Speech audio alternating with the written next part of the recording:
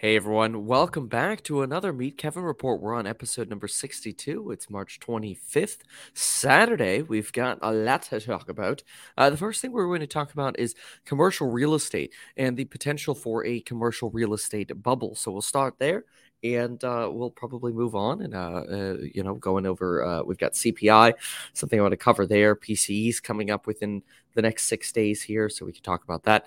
But of course, we'll also chat about any kind of questions that you have. So let's go ahead and get started. First things, we'll go ahead and start with the commercial real estate. There are some entertaining and dramatic things potentially happening in commercial real estate. So, and how that might relate to the banking crisis, right? So we'll talk about that starting right now. The commercial banking sector has a lot of debt, but it has a lot of one particular type of debt, and that is commercial real estate debt. And unfortunately, commercial real estate hasn't been doing super fantastically, mostly because of a return away from work at the office. That is, we've seen office buildings and retail kind of collapse in the needs that companies have. Now, it's sort of weird because post COVID, for example, we saw shopping malls like the Simon Property Group see this resurgence of traffic, and we saw offices reopen. So you had this resurgence of traffic to offices. But unfortunately, that resurgence, while it may have been a nice retracement of about 50%, it quickly tapered off and slowly continued to decline. And that is not great for people who hold commercial real estate debt, specifically because in a rising interest rate environment, individuals or companies who hold commercial real estate debt generally have to refinance after a few years. That's because they don't have the privileges that home buyers do, which is the privilege of a 30-year fixed rate mortgage. Now, in some commercial settings, you can ask for a 30-year fixed rate mortgage, but typically you're paying excessively high fees in order to get that. So instead, generally, what you're looking at when you're looking at a commercial style mortgage is you're going to be looking at maybe something, some kind of debt that's amortized over 20 years, but then due in 3, 5, or 7 years. I'll show you how that looks on the iPad here. So if we jump in here and we say you take out a loan of, let's say, $10 million year zero, and let's say that loan is a 3% interest loan. And then time goes on, and this loan is amortized over 20 years, which actually means after year 20, it would be 100% paid, right? But instead of actually making it all the way to year 20, this particular loan is going to be due and payable after year 7. This would be known as a balloon payment, where all of a sudden you'd have to make a large payment on the property, probably somewhere in the neighborhood of 60 to 70% of the debt. And what you would do in this case, unless of course you haven't been paying down any principal, then you've paid down zero and you'd have to pay down the whole loan. So in this scenario, you would need to refinance. Well, how does refinancing work if your year 7 is potentially 2023 or 2024? Well, rates are expected to be, for somebody in this situation, potentially 2 to 2.25 times as high as they used to be. That makes it extremely expensive for commercial real estate projects, whether they're office, retail, hotel, or otherwise, to actually survive. Because now all of a sudden, properties that may used to have been cash flowing properties are now substantially cash flow negative. And if there's one thing we know we need in a recession, it's cash flow. We want cash flow. We want money coming in, more money coming in than money is coming out. Obviously, it makes sense to want more expenses or to spend more money on businesses or commercial developments in a recession, because it could be an opportunity for you to make money, right? You make an investment at a low part in the market. Maybe that's the perfect time to take advantage of fear in markets and actually invest in your business or your commercial real estate.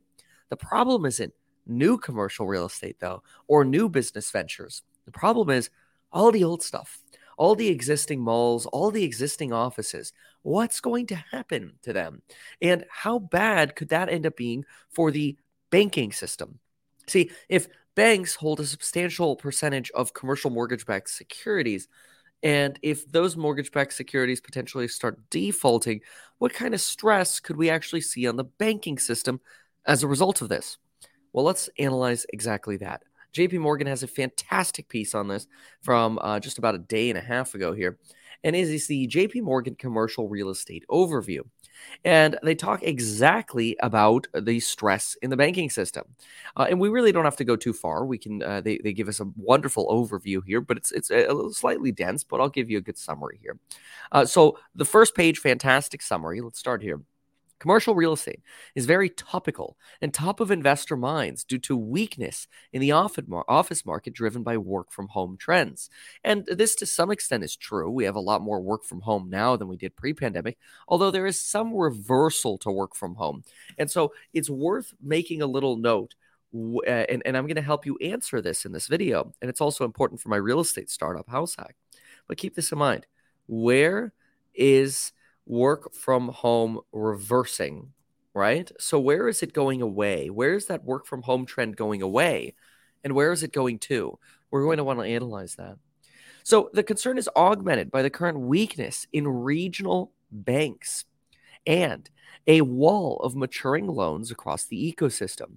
60% of mortgage-backed security bonds, commercial, are held by banks. That means banks have an acute exposure to commercial real estate. Finally, we're also watching retail, but clearly that outlook is a little bit more dependent on the macro backdrop.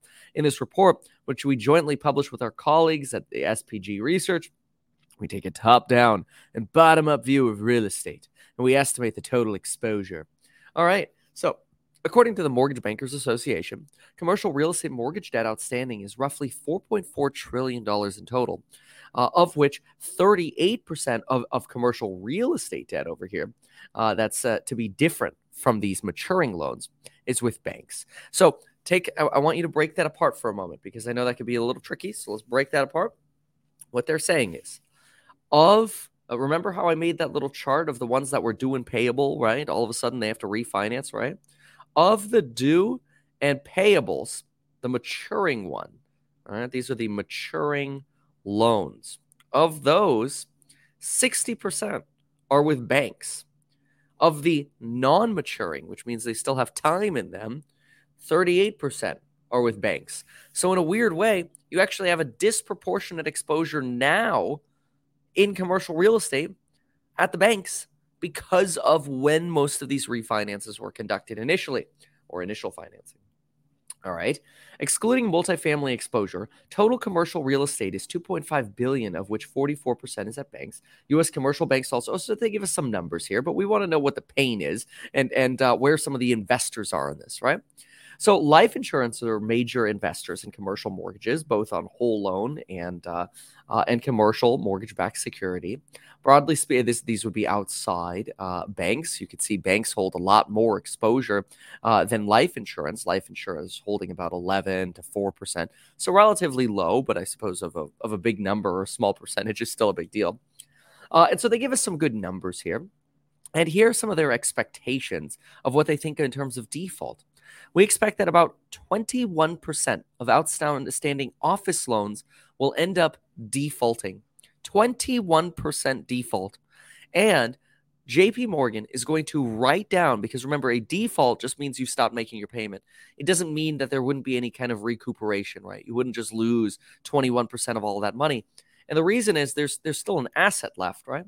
When somebody liquidates a property, so let's say you have a $100 million building and the bank forecloses on it, or whomever holds the note forecloses on it, they might still get $70 million after all is said and done. So they might only be upside down, in this case, 30%, right?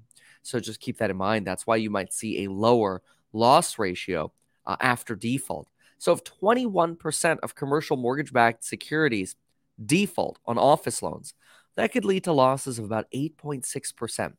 Now, that's actually really interesting because and these defaults could potentially go as high as 28% to 35%, leading to losses around 13 to 18%. Basically, office is going to have a big old set of losses coming up. Now, who owns most of these losses? Well, unfortunately, the banks. Now, why is that bad? Well, more bank losses on their mortgages and their portfolios, on their commercial mortgages, means less cash on hand for depositors. And we're experiencing one of the fastest bank runs that we've seen in history. Part of that is driven by a technological revolution where it's very simple now to look for a money market fund or go to treasurydirect.gov and invest in treasuries, into a money market, into a CD, into any fintech that's offering you higher yields than the large banks. So it's very easy to take your money out of the large banks, put it into a fintech or a money market fund, and you could do that all from the comfort of your phone. You don't even actually have to run to a bank anymore. So while at the same time we're seeing this liquidity drawdown, we're also setting up for potentially large failures in commercial real estate, specifically in the office segment. So this is really bad. And they talk about separating REITs here into two different buckets. They're separating them into property owning equity REITs and then commercial mortgage REITs. And they talk a little bit about REIT losses, but they seem to be less salient or important than the office sector. But they do apply here a loss on some of these REITs as well. And they attempt to calculate some of the pain that could happen here. They do talk about how potentially loss rates could be lower because of banks' willingness to amend and extend loans. However, that could be risky in the environment of a bank run. So let me try to simplify that. What they're saying is, hey, look, when we compare back to the global financial crisis, the great financial crisis, maybe back then banks were actually less likely to take losses on their loans because they were willing to negotiate payment terms. Now, that's really interesting because if you can negotiate payment terms, you don't necessarily take the loss on the loan. But if you need to sell the loan because your depositors are freaking out, then you're less inclined to negotiate and you're essentially more likely to foreclose because you need the capital. That's essentially a rough summary of some of the argument that's being made here. And to some extent, that's actually scary. In addition to that, regional banks today are a lot more stressed, which reduces their ability to amend and consent to loan modifications. See, that's sort of the idea here that, hey, look, the more stressed a bank is, the less likely they're able to work with you if you default on your loan with the banking system. So the overall exposure ratio to commercial real estate is really high. You can see these substantial losses of tens to potentially hundreds of billions of dollars for banks. And why that's so important is because think about this. The Federal Reserve's emergency facilities combined with FDIC over the last 2 weeks have essentially provided around $300 billion of liquidity. Well, that same amount of liquidity, or nearly that same amount of liquidity, could evaporate thanks to commercial real estate valuations plummeting. So commercial real estate, a massive factor of potential pain that we're paying attention to right now. But it's not all commercial real estate. And I find this really interesting.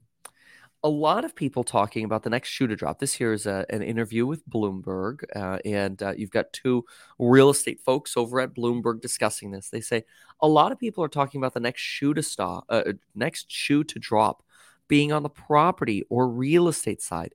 And obviously, there's a lot of concern about exactly what's going on with office buildings. Just the interest rates going up in general tends to be bad for real estate as a broader category. So I think this is something we really need to dig into. And so they say, yeah, absolutely. I mean, after all, real estate is a highly leveraged industry. And usually when rates are stable, it's actually not terrible to have higher debt on real estate because your payments are predictable, right? And generally your rents are predictable. But right now, rates have become almost unpredictable. So anyway, they touch on this working from home thing. But when they talk about working from home, and they talk about this double whammy basically of like your loan resetting. Your loan resetting is coming up to that 7-year refinance window, right? That's your loan reset.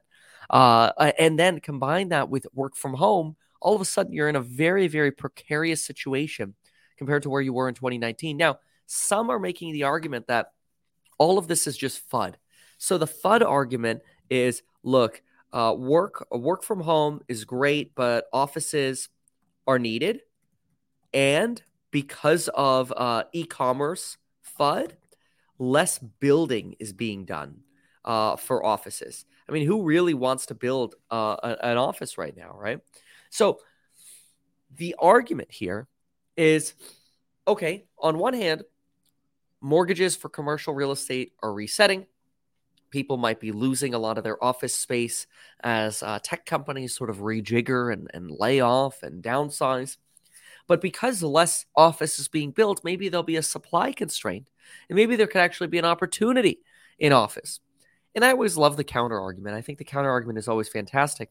But they make a really good point that it's not going to be all office. And this, I think, is very interesting. Look at this segment here. If you're talking about New York City return to office, we're still well below 50% occupancy rates. People actually using office space are in the 30 to 50% range. Now, specifically about New York, before we talk about where they're positive, specifically on New York, you have a lot of office buildings in New York that were built in the 60s. And 60s office buildings are not ideal. I will explain why a 60s office building is not ideal. A 60s office building looks a lot like your very sort of FBI style square building. Let me see if I can get you an example here. You know what? I'll do exactly that. I'll pull up. Let's do like let's go mid-century, a little past mid-century, 1960s office building. And let's see what we get here. Yeah, okay, perfect. So we'll go ahead and pull these up. This is your kind of classic mid-century 1960 style office building right here, where you see these frequently with federal buildings. They have small windows at the outside and then a lot of office space on the inside. Let me show you why graphically that is actually really important, why I'm describing that. So if we go here and we say we have natural light that comes in potentially to these corners, this sort of the edges here of the office building, what you actually have in the middle of the office, which is where the bulk of the square footage is, the middle of the office is actually a very dark and, dare I say, somewhat gloomy space for a 1960s office building. And you have massive problems in New York right now because that central area can't be redeployed into two very important things. There are two very important things you want to do with offices. Number one, can you make condos? Well, no, because people want light. People want a lot of windows. People don't want to be in the red. So you've lost most of your real estate on every floor of these old office buildings for a lack of light. And number two, how about new offices? Oh, but wait, what do people want today in a new office? Modern, contemporary, co-working spaces, right? They want a fiber internet. These buildings, a lot of them built post-war in New York, specifically around like 3rd Ave and a little bit more on the east side, they're nearly worthless. And it's really incredible, but a lot of the office space that is actually vacant is nearly unusable. So that actually creates a little bit of a counter argument to this idea of, maybe maybe the office segment will be so terrible because, well, actually, it could create this double whammy where on one side you have more defaults on buildings like this that are unusable, but at the same time, then you have a lack of inventory for stuff that people actually need. So you have this weird like banking crisis fuel to the fire, but potentially something that actually props up the quality office market. It's pretty remarkable. But let's go back over, where were we? Let's go back over here. And let's go to the, let's go here. And let's go back to the story here. So the story is right here. So if you go to the Sun Belt, in contrast, there are a lot of reasons for this. Return to office and the use of office space is a lot higher than in New York. It's not surprising then to see that at 60, 70, maybe even a little bit higher than that in terms of occupancy. So there's a big difference between how people in, say, New England are using office versus, let's say, Tampa or Florida or Austin and what have you. And now this is actually, I think, very, very important because think about this. So watch this. If work from home work from home trends away, that is less work from home going forward, then where do you want to buy real estate? Well, how about where the new offices are? That would be ideal, because where the new offices are, guess what? People have to live. So that means people want to live there because they have to be close to their office. You can't remote from home work. You can't work remotely and be in the office. I mean, I know there's hybrid, but to some extent, you still have to be there. So there's this big argument that actually says the Sunbelt regions of Texas, Florida, North Carolina, Atlanta, Arizona, SoCal, potentially to some degree Utah, although that's not really Sunbelt. These areas could potentially really be quite desirable for real estate investment longer term. In the short term, yeah, to some extent, we might see some fuel added to the banking crisis fire. But in the longer term, we might actually see opportunities out of this. And this is where those opportunities might be. Let me see if there was anything else we wanted to note here in this story. Yes, a little bit more. By the way, it's worth noting that even though I'm not a big proponent of people using buy now, pay later, I really don't like it. A lot of people have been asking for it anyway. And so we provided buy now, pay later. And I want to give you some stats here. We provided buy now, pay later for those of you interested in joining the programs on Building Your Wealth, link down below. And of those who signed up yesterday, 50%, I want to say it was even slightly above 50%. It might have been like 52% or something like that. 50 to 52% of people who signed up yesterday for the programs on Building Your Wealth, lifetime access, used buy now, pay later. The most popular was Affirm, followed by Klarna. I thought that was very interesting. Sort of a little insight that there is, I mean, like it or not, there's a demand for a product. You know, it's kind of like a grocery store. You could be totally opposed to taking vitamins. You could be, you know, one of the naturalists who's like, I'm not taking vitamins, right? But the reality is 50% of Americans take vitamins. So are you just not going to carry vitamins in your store? So I find it very interesting. But anyway, I thought you all might appreciate that insight. All right. Continuing. If you were to go back to Q3 2022, not so long ago, the REIT market was down more than 30% year to date. That's the REIT stock market.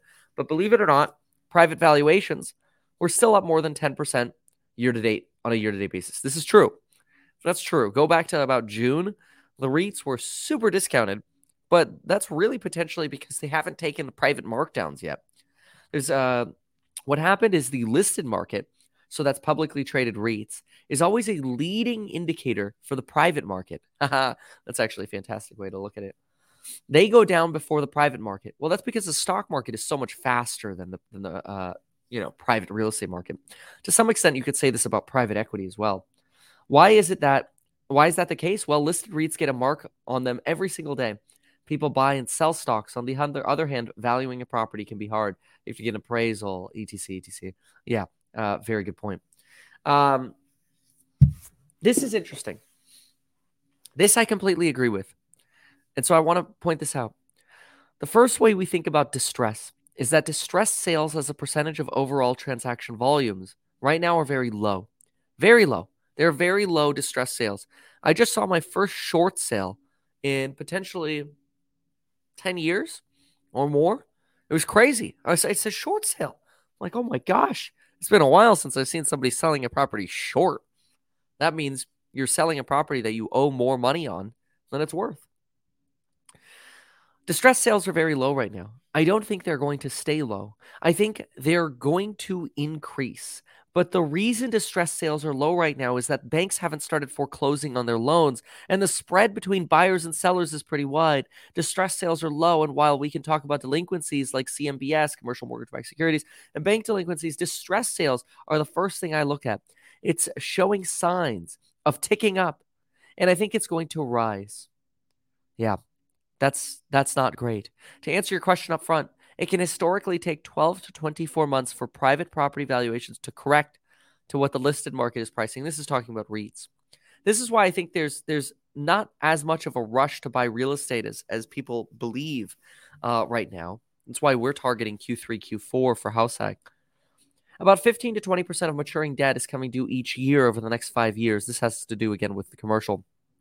With an average of $500 billion per year, most of the debt coming due in 2023 was originated between 2013 and 2018. Property prices have risen since 13, so the loan to value is lower. Even if valuations fell 10 to 30% next year, there's a good chance these loans are not underwater yet. This is the case. This is not the case for offices or malls. Malls' effective loan to values are around 90 to 95%, which is probably a good case study for where the office market is going. Office properties account for only about 25% of the 15 to 20% of maturing debt that's coming due. And who holds that? Well, a lot of it are bank balance sheets.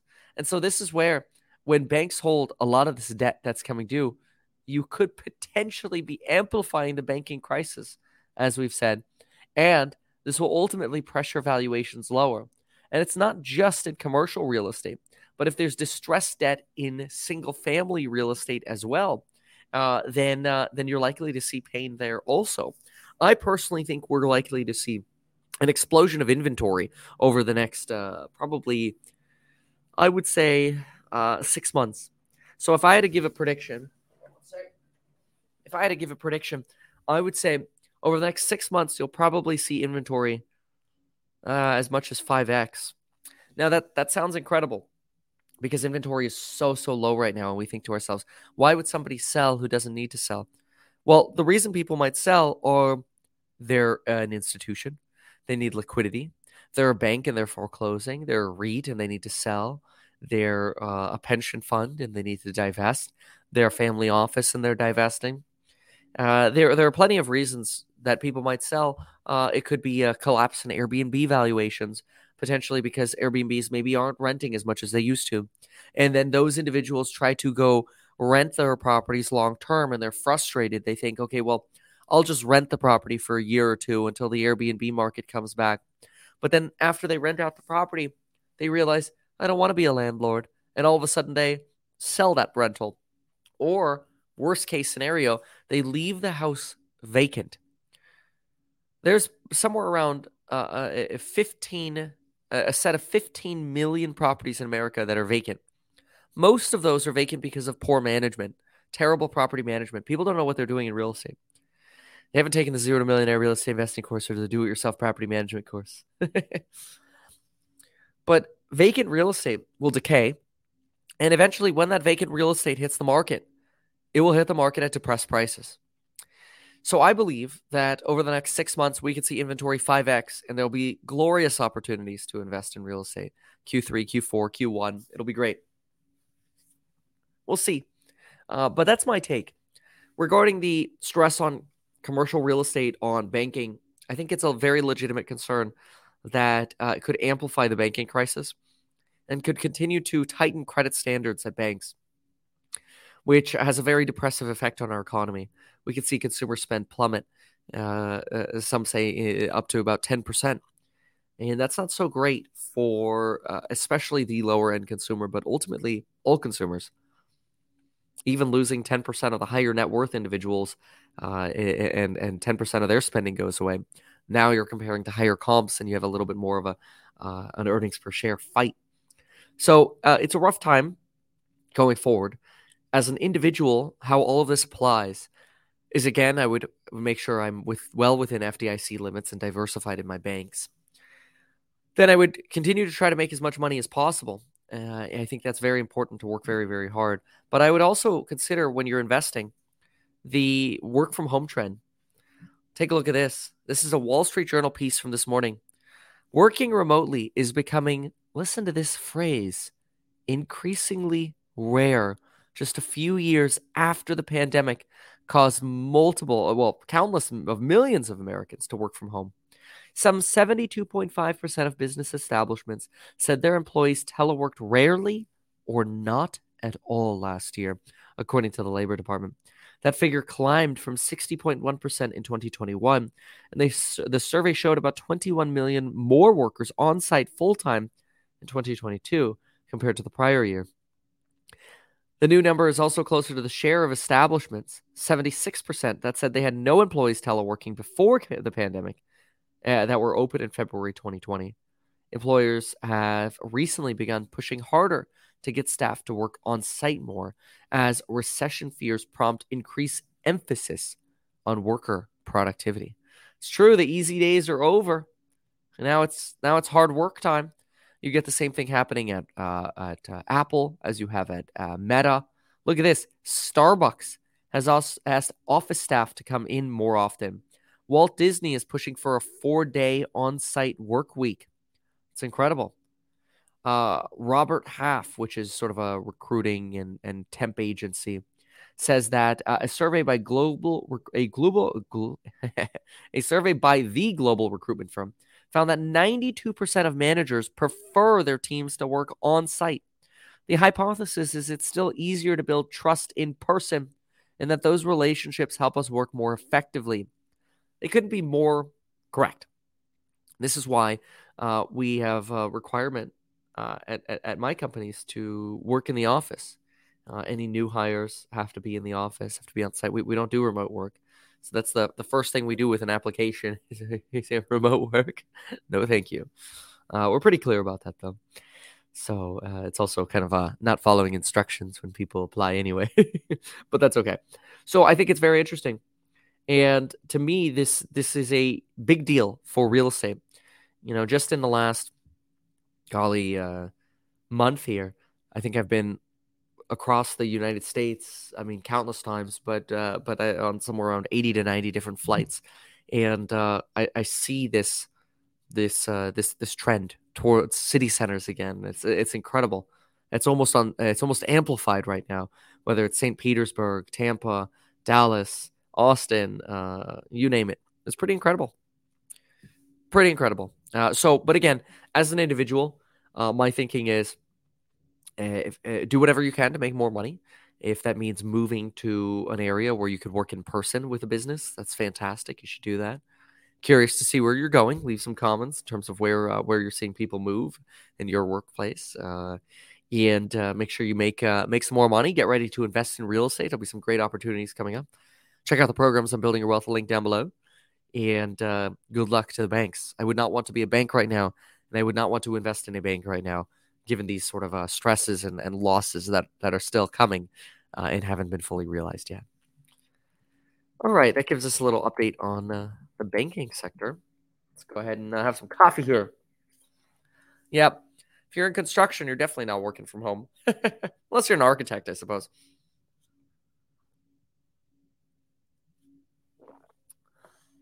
$3 minutes from your new business. See, that's great. That's what we love. Yeah, let's see here.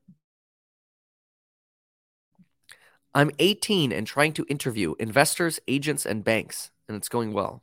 You're trying to interview or you're interviewing? All right. So let's see what our next topic is. I think our next one is CPI. Let's see here. CPI or CP lie. Oh yeah, this is a great one.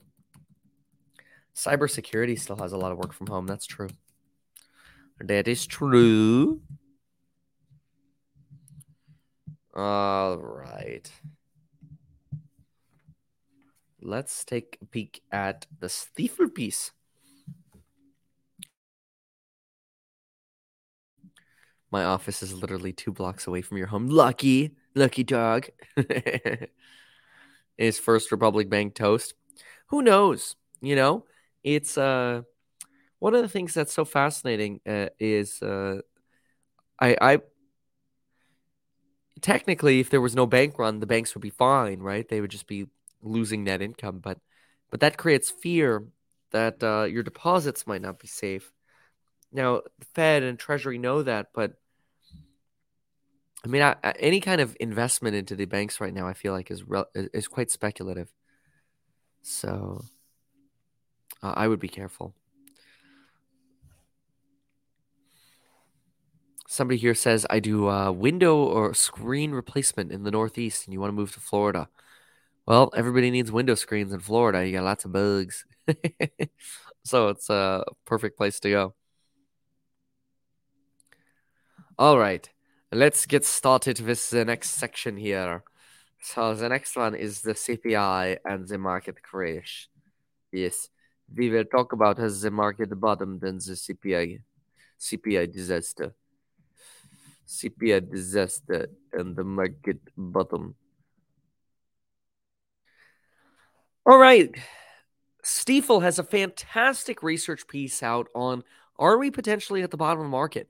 What is the trend likely going to look like for inflation? And let's look at some charts to see if they can guide us, because right now things look pretty tense. Many of you already know, but in case you don't, I'll catch you up. I personally think markets bottomed likely around October. Knock on wood, some stocks obviously bottomed around June. And I think we're in a Nike swoosh style recovery where we went down relatively quickly and we're going to have a slow but very volatile sort of grow up. And that's mostly because I believe markets today are going to try to price in the bottom of the market sooner than when the bottom of the market may typically occur. And the reason I think that is because the internet has done a very good job of suggesting that the bottom of the market is usually in alignment with when the recession starts. But if markets know that, then they'll buy before the bottom of when the recession starts. And I think thanks to the internet, we're actually going to see a slight move up this time around. But that's my opinion. Keep that in mind, catch you up to speed. Let's now take a peek at this research piece and let's see what they think. So, what do we have here? Stiefel equity strategists suggest the following. They see the S&P 500 by mid 2023 at 4,100. Right now, the S&P 500 is sitting at 3,970, potentially all the way up to 4,300, leading to a midpoint of 4,200. And they believe that stocks actually fell last year in line with a recession. Now, this particular chart is fascinating. What they did is they took the S&P 500 on an inflation-adjusted basis. Now, that's important because obviously we've had very high inflation. And they took this on an inflation-adjusted basis, and they drew basically your S&P 500. So this little black up and down right here, that's the S&P 500. The green line here is the 200-day moving average. Now, if you go back to World War II and you look at all 13 recession bear markets, and you take those on an inflation-adjusted basis, which includes the inflation-adjusted bear markets of the 1970s, you tend to see that stocks fall on the S&P 500 by about 32%. And take a look at the intraday low, October 13th, 2022. It is about 32% down. So on an inflation-adjusted basis, you could actually already start to see the formation of the Nike swoosh. So if I were to draw it with a light blue pencil here, you see the down. Let's make that substantially larger so we can actually see it. There we go. You can see the down. And let's do that a little better here. Let's do something like this. Let's go. There we go. So we have our Nike swoosh down. And then hopefully we have a nice slower recovery that then extends potentially for the rest of the decade with, obviously, a lot of volatility. That's my expectation and my thesis. And this chart here on the left actually somewhat aligns with that idea. But let's see what else they have. So first, they give us this breakdown of what the Federal Reserve's projections are. The Fed's projections are right here, that interest rates are going to sit right around 5.1%, at least until about June. Well, if we look at what the markets were pricing in before the failure of Silicon Valley Bank, you can actually see markets were pricing in a lot more of an aggressive Fed, much higher, as high as 5.5 to 5.8%. And that's interesting because Mr. Bullard, actually, one of the hawks over at the Fed, just came out and suggested that the terminal rate should be 5.625%. Now, I think that's interesting coming from a hawk because that's actually dovish. Now, you might think that's wild, but get this for a moment. Just last year, Mr. Bullard suggested hey, interest rates might end up being between 5 and 7%. All right, well, between 5 and 7% implies a midpoint of 6%, right? And where, folks, is 5.625%? Right here. It's on the left side. It's a left tail. It is dovish. That's fascinating to consider, that one of the hawks at the Fed, even though he's talking about being bearish and hawkish and suggesting we need to do even more than what we've already done, what does he suggest? Less hawk than previously assumed. It's interesting. But what's also interesting is this separation between what the market is now pricing in for the end of the year. At the end of 2023, we're pricing in almost 100 basis points of cuts. And so you could see how the market, how volatile the market is. This is where the Fed is. This is where the market was. This is where the market is now. It's a huge difference. Let's keep going. This right here is sort of a question about what do we think the bear case is here, right? What is the long-term trend if we try to take out some of the insaneness of the last few years? Well, take a look at this chart. This chart here suggests that over time, since 1976, we have experienced a reduction, a substantial reduction in the real rate of interest, or should I say the neutral rate. The neutral rate has slowly trended down. Here's the midpoint, the black dotted line in the middle. One standard deviation up, the red, one standard deviation down, the green. And what we could see is a really a picture of somewhere around 90 something percent of well, this is this two standard deviations.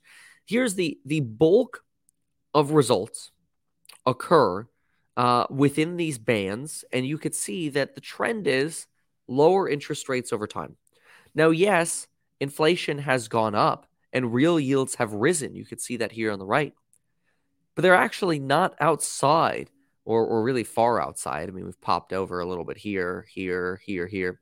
They're really not far outside the long-term trend. And so potentially, we're just going to see a reversion to 0% rates, and we're actually going to be right back to ZIRP, zero interest, 0%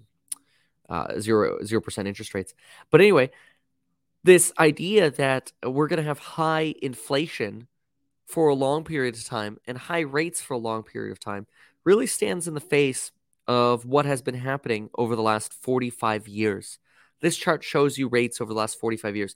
Yes, they are volatile, but look at how they even absorb the inflation that occurred not only in the mid-90s, which was more nominal, but the inflation that occurred in the late 70s.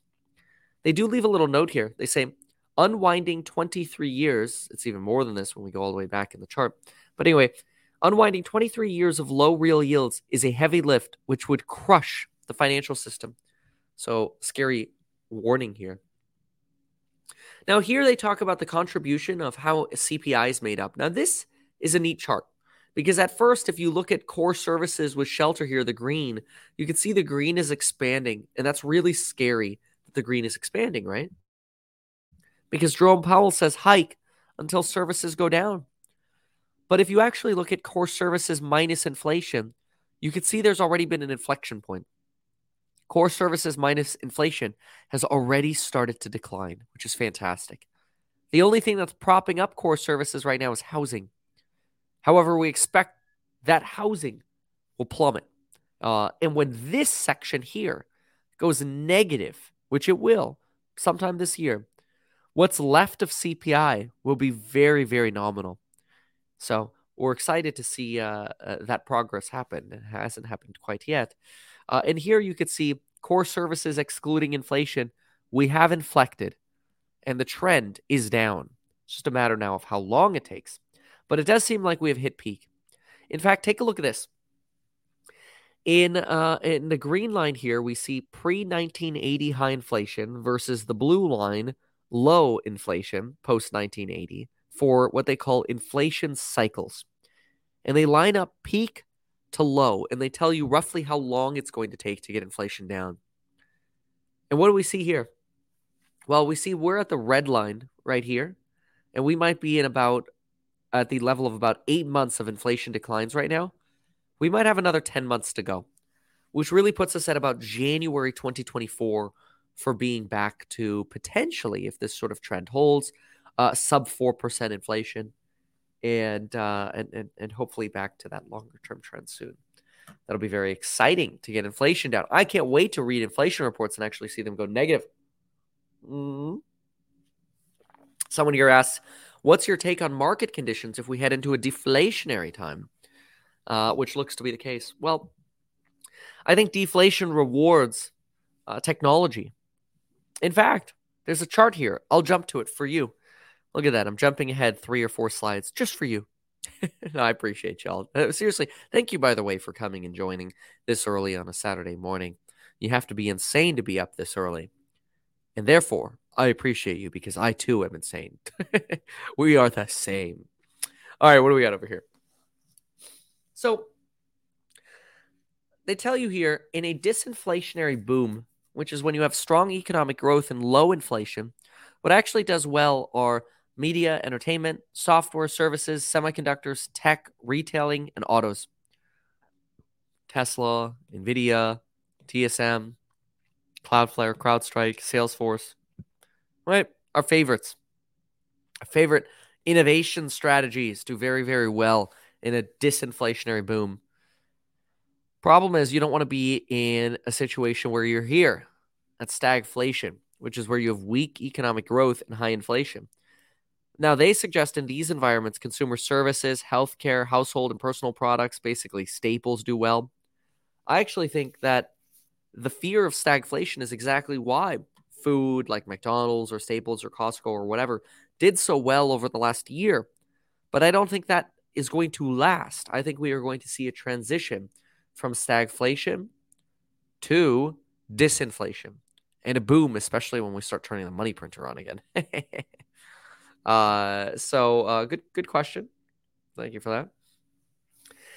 Let's see which other charts were important. Okay, here we go. History suggests the S&P 500 is in a broad trading range until a recession is more clear. Now, this is interesting because, as we've said, the stock market usually doesn't bottom until shortly after a recession begins. Unfortunately, we don't know when we're in a recession until sometimes 6 to 18 months after the recession has actually started. It's sort of hindsight analysis. It's very frustrating how delayed recessionary estimates are.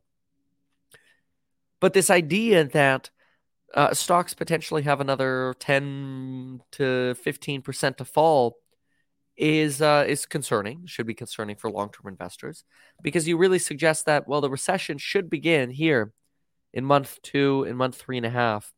Now, is it possible that we could go back and revise Q4 and suggest we were in a recession in Q4, see stocks dropped?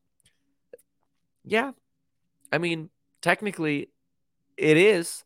Technically, we could have been considered to be in a recession in Q4, but it's unlikely with how unemployment was and how much growth we still had. So it's unlikely. But it's also possible that we try to front run this. Let's make it an example here. Let's say we think that the recession will start Q3. That's what a lot of folks think. So let's say June 23. That would put the bottom of the market probably in historical context around August to another 2 months later, so October. So that would say bottom is October. Well, if markets are so convinced of this today, is it not possible that this time around markets could pre-price in some of that pain? Sure, it's possible. But does that mean it would be possible all the way back to October of 2022? Who knows? And so it all depends on where that recession starts. But the problem is, because we don't know when the official definition of recession starts, when that time comes, it could be this quarter, for goodness sakes. Who knows? Since we don't know when this comes, it's very difficult to look at this chart and suggest any kind of action. It doesn't seem like the right thing to do. In fact, right now, it seems almost as if the right thing to do is nothing. But look at what's doing actually well right now in 2023. It's the disinflationary boom stocks. Those have done very well so far in 2023. And financial conditions are actually a pretty big deal. Financial conditions are made up by a lot of different things, and those are going to be something the Fed takes a peek at deeply. But here are what financial conditions look like. They take your TIPS yields, your break evens, your dollar ratios on the stock market, and we could see that in recessions, you usually get a spike in the 10-year Treasury, ultra secure, and BAA bonds, which are less secure. BAA is less than obviously your A ratings, like your, let's say, your AAA bond. BAA is usually the lowest form of investment grade debt. This is usually a Moody's definition, and it puts you around a medium risk. So it's not like a high risk junk bond. But usually what you see medium risk bonds become very expensive as a leading indicator to recessions. And potentially that exactly is what we're starting to see right here happening again. But I think it's a foregone conclusion, honestly, that we're going to go into recession. In other words, in English, I think we expect to go into a recession at this point. Now, personally, I find all of this very reiterating. And mostly, I think this is reiterating because the decline in CPI that we're forecasting is going to make a massive or lead to a massive drop in our CPI reads, specifically looking at how much of that core services segment, including housing, is made up of by housing. As you can see, the inflection point is already in core services ex shelter. That's fantastic. If you could get the green to go negative, which is likely within the next 6 months, fantastic. Is it also possible that we already had our inflation-adjusted stock market decline, just like history suggests, while at the same time we have no idea when that recession technically starts? In my opinion, this set from Stifel here makes me more bullish on this particular strategy, which is a strategy that so far this year has been outperforming. But it's the strategy on the right side, which is planning for the disinflationary boom over the next 10 years. Now, is it possible we have a lot of volatility? Absolutely. Absolutely. Do I think we'll end up with stagflation? Unlikely, because stagflation suggests we will end up with such high inflation for so long that that the economy essentially gets pushed into a deep recession. Now, that's possible, dependent on credit spreads or credit tightening, but I think it's unlikely. And so I'm putting my money where my mouth is. Obviously, if you think inflation is likely to stay high, you probably want to be in some of the lower sections. Or if you think we have enough money to keep a strong economy going, which I do as well, but you think inflation is going to stay high, well, that's where you'd probably want to be in energy and materials. Personally, I wouldn't want to be in the banks. But the beautiful thing is, A, you could do whatever you want, and B, I don't care what choice you make. It doesn't make a difference to me. So I would actually, if I were you, I'd probably take a screenshot of this chart right here. I suppose I should add, but make sure to get the coupon code, right? We should add that. There you go. Now you can take a screenshot. Don't rewind and take a screenshot without that there. That's very important. But with that said, that is the end of our CPI segment. Thanks for watching the CPI segment. All right, let's see what Q&A we have. Commentary. I really need more coffee. Oh, well, I'm drinking cold hotel coffee here. If the low is broken this year, would that invalidate the Nike swoosh? I mean, to some degree, right? Because the Nike swoosh theory is that the low is in. It would look like a really weird Nike swoosh. I suppose you could argue it if it happened briefly, but I mean, if you had the sharp down and then you had let's draw it kind of like this, very, very long up, and then this was pretty volatile. I suppose you could say you know, something. I don't know. That doesn't look like a Nike swoosh anymore, though. I don't think that works. So no, I don't think so. I think if you break the low, I think the Nike swoosh is dead. The Nike swoosh is wrong, and then you short Nike.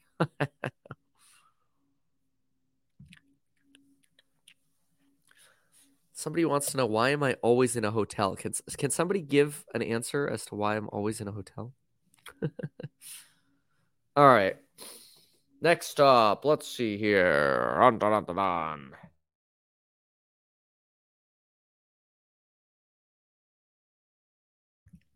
See, we already talked about Bullard.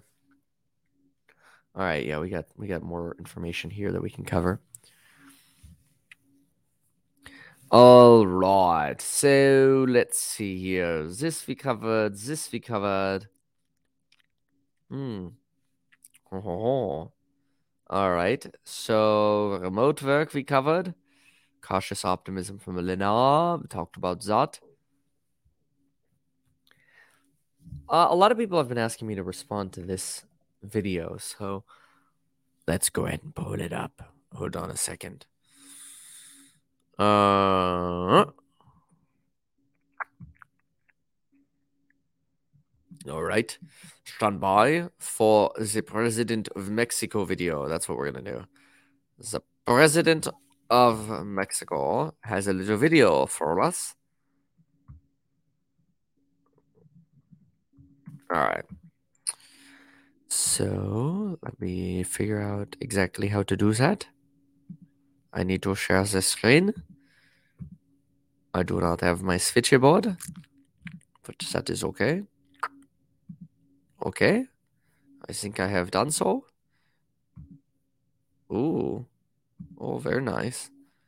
I wish I could just do just the video player, because then I don't know if you could still see me.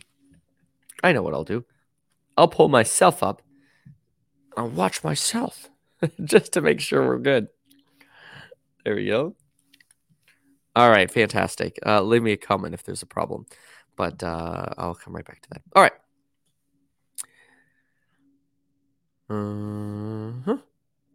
Now we've got to talk about what the president of Mexico has to say about America, and should it be concerning to you?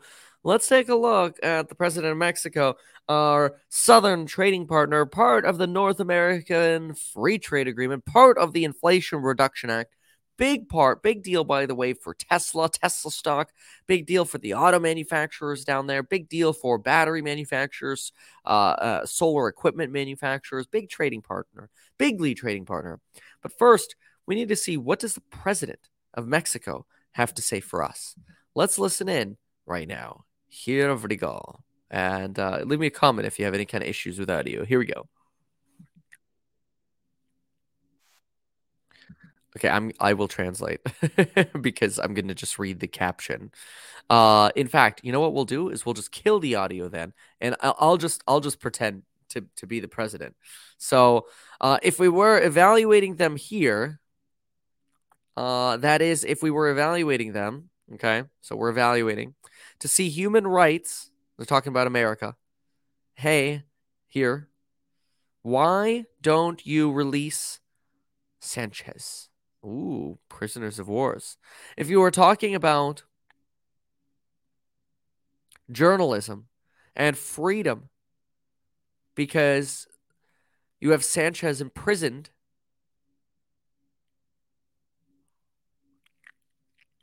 why is he so slow? Come on, man.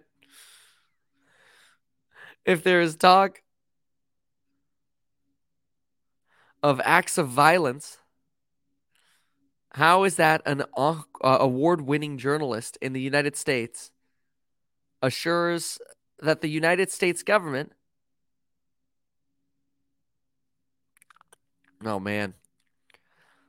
Sabotaged. Here we go. Nord Stream, baby. The gas pipeline. The Nord Stream pipeline. How could you do that? From Russia to Europe.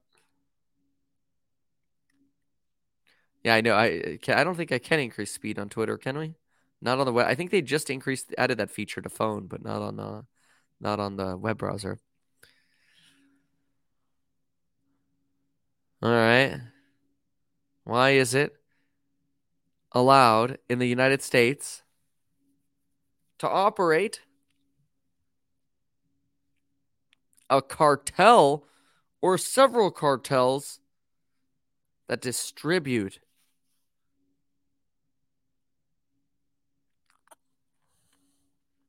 Wow, this is too slow for me.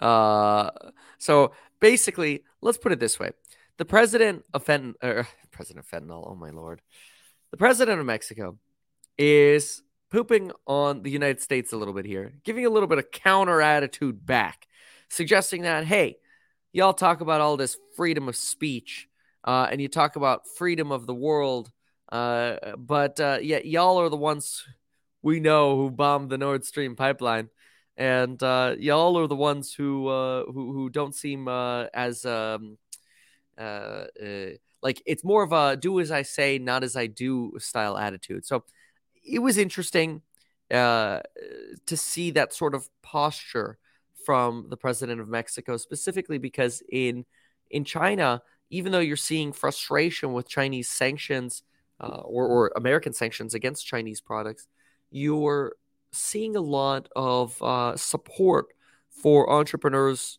who want to create businesses in China. And so there's this desire to attract Americans or Europeans. And I'm surprised the president of Mexico would bother sort of going out of his way to discuss these complaints in kind of a really slow way. Ay, ay, ay. All right. What else? Let's see what other topics. I'm running out of stuff. Uh,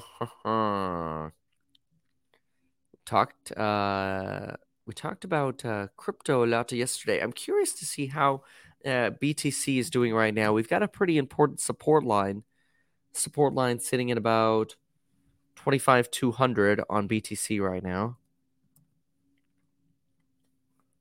Ask some questions. There we go. We'll do some Q&A.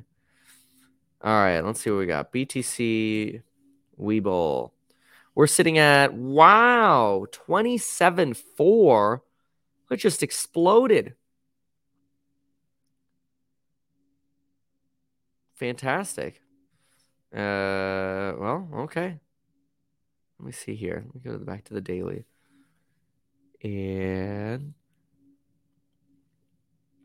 wow, it ran all the way up to about 29,000. That's fantastic. Well, good job, BTC. I think there's probably a heavy response, and I've mentioned this in a video before, from BTC to the liquidity presses turning back on over at the Fed. They, you see the money printers on, and boom, there goes BTC up. Check Discord. Sent you a swoosh. Oh, I'm scared. I'm scared to check now. What? I don't know what section you supposed posted it in. Let's see. Is the Me Kevin report? No. I have no idea where you posted your swoosh. You'd have to let me know. I'll check tabs. Someone says good night from Tokyo. What's up? Oh, there it is. You made me one. You put it in NYSE chat. Okay, here. Ay. Excuse me. Okay. Let me see. How can I go back to this? Let's see here. Yes. Let's make that a little inconvenient. There we go. Thank you. Appreciate that. Thank you for the Nike swoosh.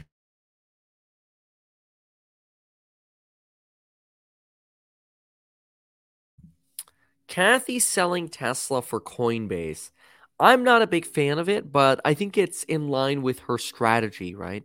It's her signaling that she has an unwavering belief in these companies. So she's being consistent. She's being very consistent. Southern pollen, yeah. Maybe. It is spring after all. All right. Let's see here. I don't know. What else do we have? Do another peek over here. Let's just go to the journal for a moment. See if the journal has anything fun for us. I don't know why people say I look like Dennis Rodman, but thanks. All right, Hollywood bets on fear. We got Trump talk. We've got indictment. Could be death and yeah. I mean, you could talk a little bit about that. I suppose we could do a little bit of Trump talk.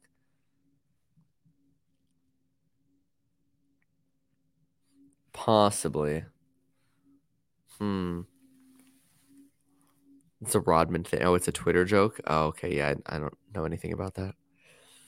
All right. If we look at the Trump situation, I don't know that we really want to cover that right now, do we? I guess we could look at Saturday is quiet.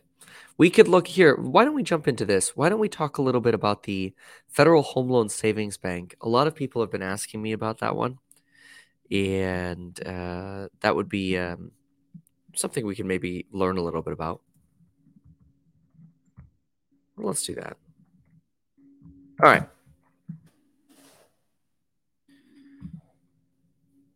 Okay. That would be right here, and this would be right here.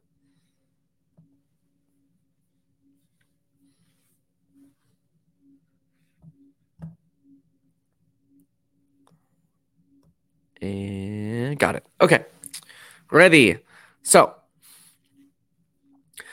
obviously, we know we're in the midst of a banking crisis, and there's an institution that not a lot of folks know about, but it's actually quite important. It is the Federal Home Loan Bank. Now, this isn't just for home loans. This banking system is actually a banking system that's chartered by Congress. It operates somewhat like the Fed. It's sort of like the next version of the Fed, the small, like if the Fed had a baby, it would probably be the Fed home loan banking system. And the question is, who's borrowing from this? And could it be a signal of potentially which companies are going bankrupt next? Take a look, for example, at this following chart that I'm going to pull up here. This will show you loans in 2007 taken out by banks for the or from the Federal Home Loan Savings Bank in 2007. And these highlighted in red here were banks that didn't make it. And so look at the borrowing that you had in 2007. In 2007, you had advances of 63.9 billion for WAMU. They went under and ended up being acquired by JP Morgan. Countrywide, 18.9 billion. They went under, acquired by Bank of America. And then you have the others here as well, Merrill Lynch, Wachovia. They're gone. These companies absolutely gone. I remember being a child in fourth grade, being invited in the school to listen to a presentation about how important savings accounts and checking accounts were, and how we should have our parents come to a Wachovia branch and open up a kid's bank account with them. Yeah, they went bankrupt. Anyway, so what is this institution, and why does it potentially matter? Well, first of all, we have a new chart that shows us which banks are potentially at risk of collapse as well because of their borrowing from this institution. Now, this institution is generally considered to be a source of liquidity. We have seen borrowing for this bank skyrocket to $304 billion in just 1 week. It provides liquidity. So it's basically, if a bank is having problems, they could go, hey, man, can you lend me a little bit of money? That's what they do. They're kind of the secondary backdrop. Think of them as like, there's the discount window at the Fed, which is kind of embarrassing to go to because it's public record. And then there's going to the second stop, which is the FHLB, which is also not great. This banking system, by the way, the Federal Home Loan Bank's setup is a private cooperative. So again, it's chartered by Congress. through the Federal Home Loan Banking Act of 1932. So it's been around since the end of the Great Depression era.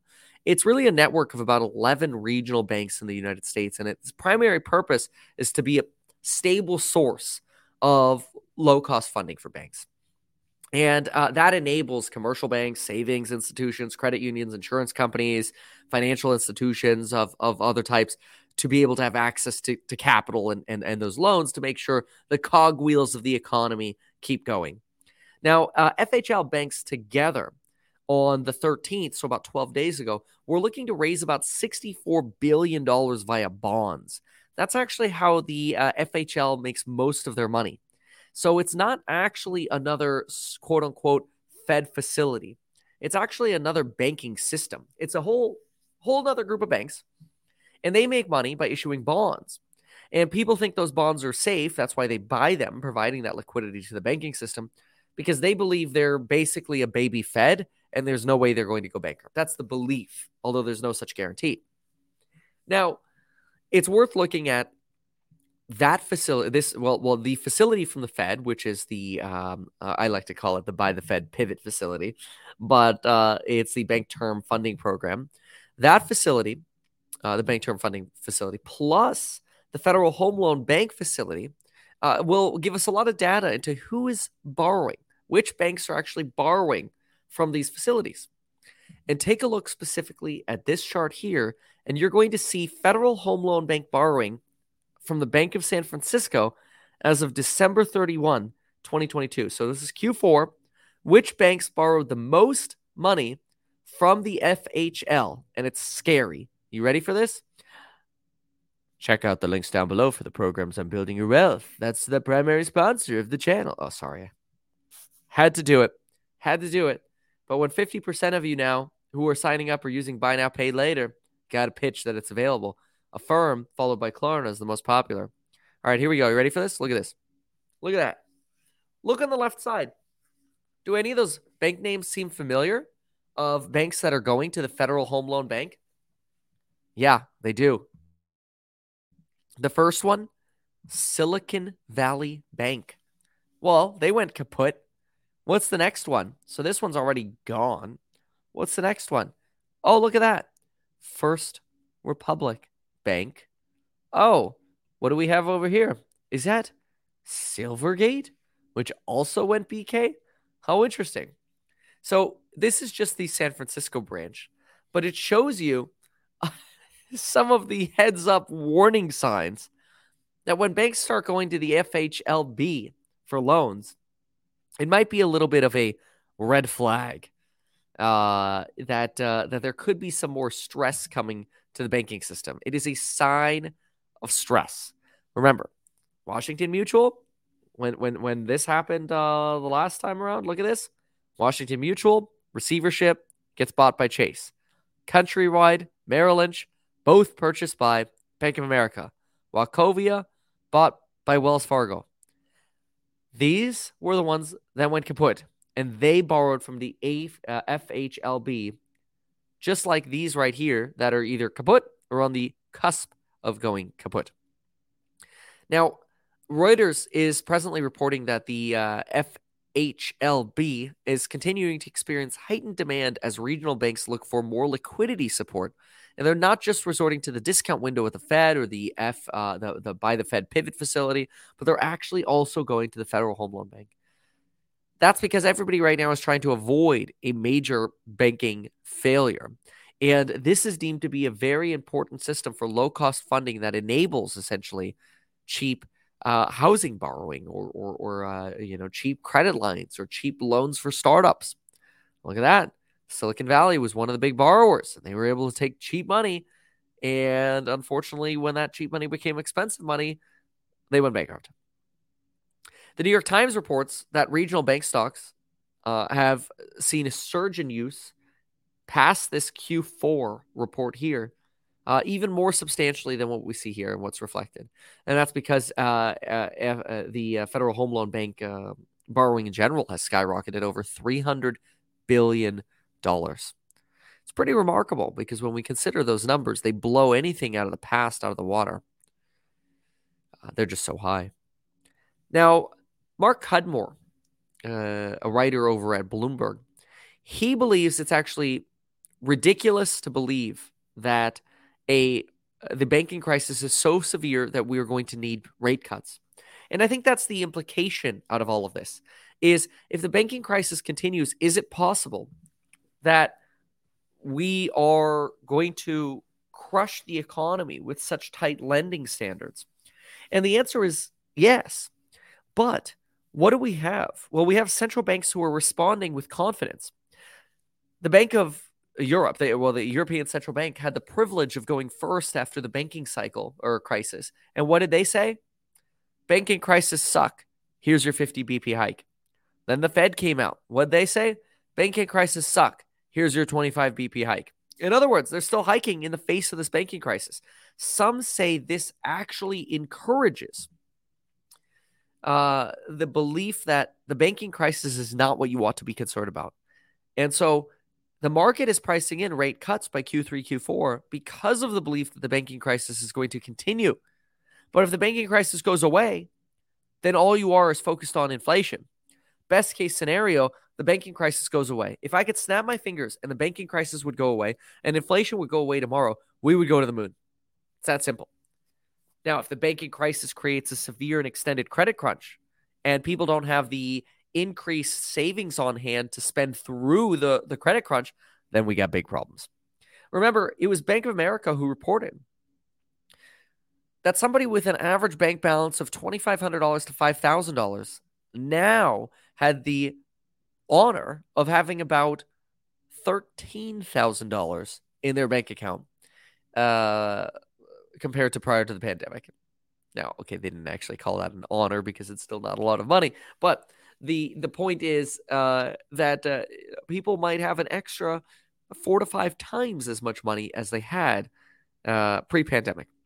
And so potentially that could help people spend through this recession, assuming the banking crisis ends.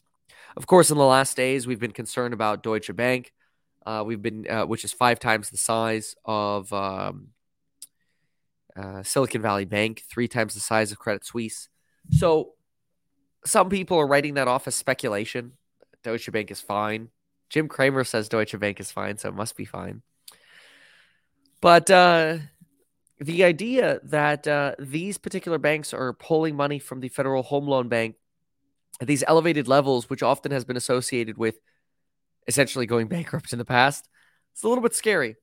And it makes me wonder how that impacts me as just, as anyone really, me on behalf of you as an average everyday American or even just myself. And I think the banking crisis is one we do have to really pay attention to.